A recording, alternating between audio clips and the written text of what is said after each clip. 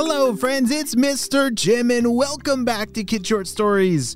I want to make sure that you are following me on Instagram. I go live all the time on our Kid Short Stories Instagram and I would love to hang out with you. So make sure that you head on over there and follow the Instagram for Kid Short Stories. Today's story comes to us from Emery. Hey Emery, he sent me an awesome idea for a story and you can too. Just head over to kidshortstories.com, send me your idea and maybe we'll turn it into an awesome adventure. Are you guys ready for today's story? Me too, let's go!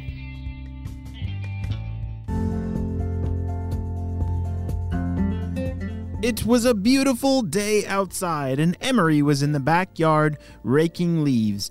That was one of his very important jobs. There were a lot of leaves that would come down from all those trees, and they needed to be moved off of the grass. Have you ever raked the leaves before? Oh, it's a really fun job. Yeah, you get these big rakes or sometimes a leaf blower, and you gotta make the leaves all in a big pile. Wait, why do we make them in a big pile again? Oh yeah, to jump in them!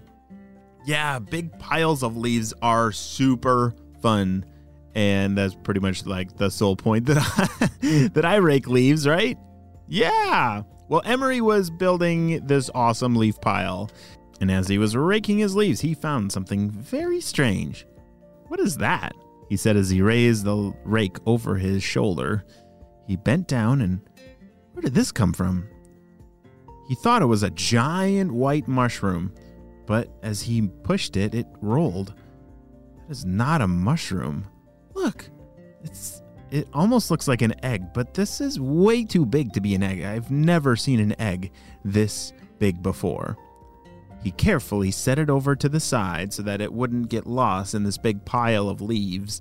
He finished the job, and it was time to get something to drink. What is your favorite thing to have a drink of after a nice long job like raking the leaves? What do you think? Water or orange juice or lemonade? Which one would you pick? I love all of those things, but especially a nice big glass of water. There's nothing quite like ice and water, and it tastes so delicious. Well, as Emery was drinking his water, he took another look out the window and, wait a second, what happened to that big white thing? He raced outside and it cracked open. Wait a second, I didn't break it. Who broke it? And then as he got closer and closer, he realized that it really was a giant egg. What was that? Emery turned around and there it goes. There's some kind of creature running off into the forest. He couldn't believe his eyes. He saw a long tail, spiky back, and 4 legs, and it was running really fast. It was about the size of a small puppy. What do you think would have hatched out of a giant egg like that in his backyard? Well, as Emery ran inside, he was racing to go get all of his spy gear because he definitely needed some help in finding what in the world just ran off into the forest. All right, I guess I should start in following like the footprints because it was definitely big enough to leave footprints in all the mud. All right, there it is. Let's go. Emery started following the footprints into the forest. It didn't take long before he heard some sounds. That is the weirdest sound I've ever heard, said Emery. But I must be getting closer. And indeed he was. He just went down the hill and jumped over a creek, and all of a sudden, there it was.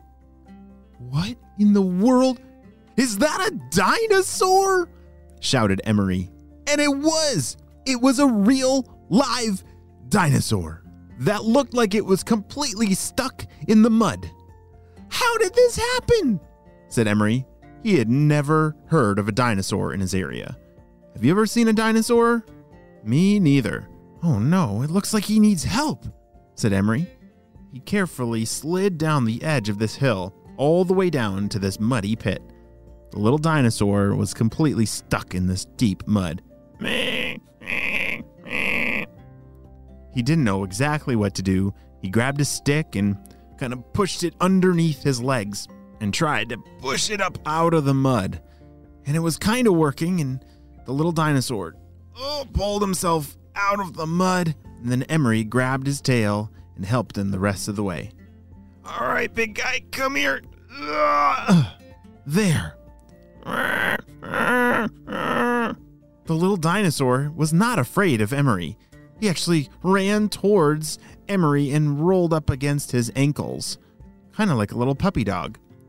Oh, hey, little guy, said Emery as he knelt down to pet the little creature.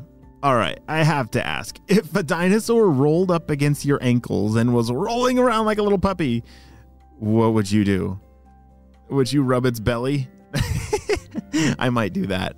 Well, as Emery reached down and pet this little creature, he said, hey, little guy, where are you from?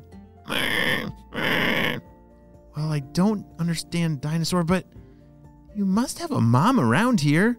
It was at that moment that Emery realized the true mission on hand. It was not just to discover this little dinosaur, but it was to bring him back to its mother. All right, baby Dino. Yeah, how about Dino? Yeah, that looks like a good name on you. I think Dino approved. He was very excited, hopping around. All right, we gotta find your mother, and how in the world are we gonna do that? Do you have any ideas? How do you think a mom dinosaur would know where her baby is? Do you think maybe the smell? Maybe if there's a way to make the dinosaur smell bigger, then the mom could find it, but I don't know how to do that. How about its voice? Dino has that little sound he makes like this. I wonder if there's a way that we could make it louder. Then maybe the mom would hear it. And that is when Emery thought of a really good plan.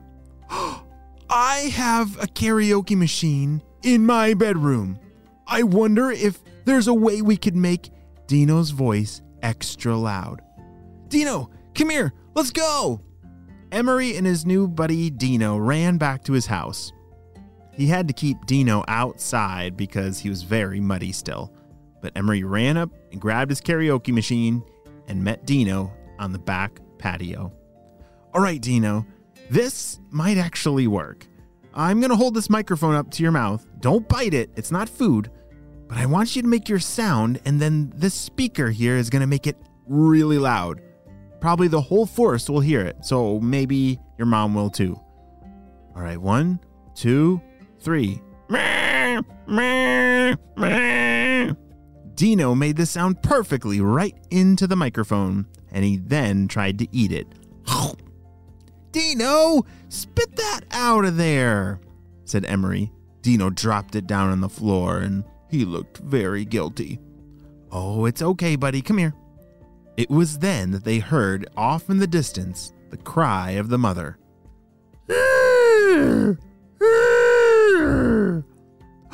Is that your mom? Dino looked off into the forest and got very excited. He knew what that sound was. Even though he hadn't met his mom before, he knew exactly what her voice sounded like. Dino ran over to Emery and rubbed his head up against Emery's leg, and then ran off towards the forest. I think that was Dino's way of saying goodbye. Emery was a little sad to watch his new dinosaur friend run off into the forest to find its mom, but he was also really happy that he was able to bring them back together. But even though this is the end of our story, it's only the beginning of the adventure of Emery and his new friend Dino. I don't think this is going to be their last time of playing in the backyard. The end.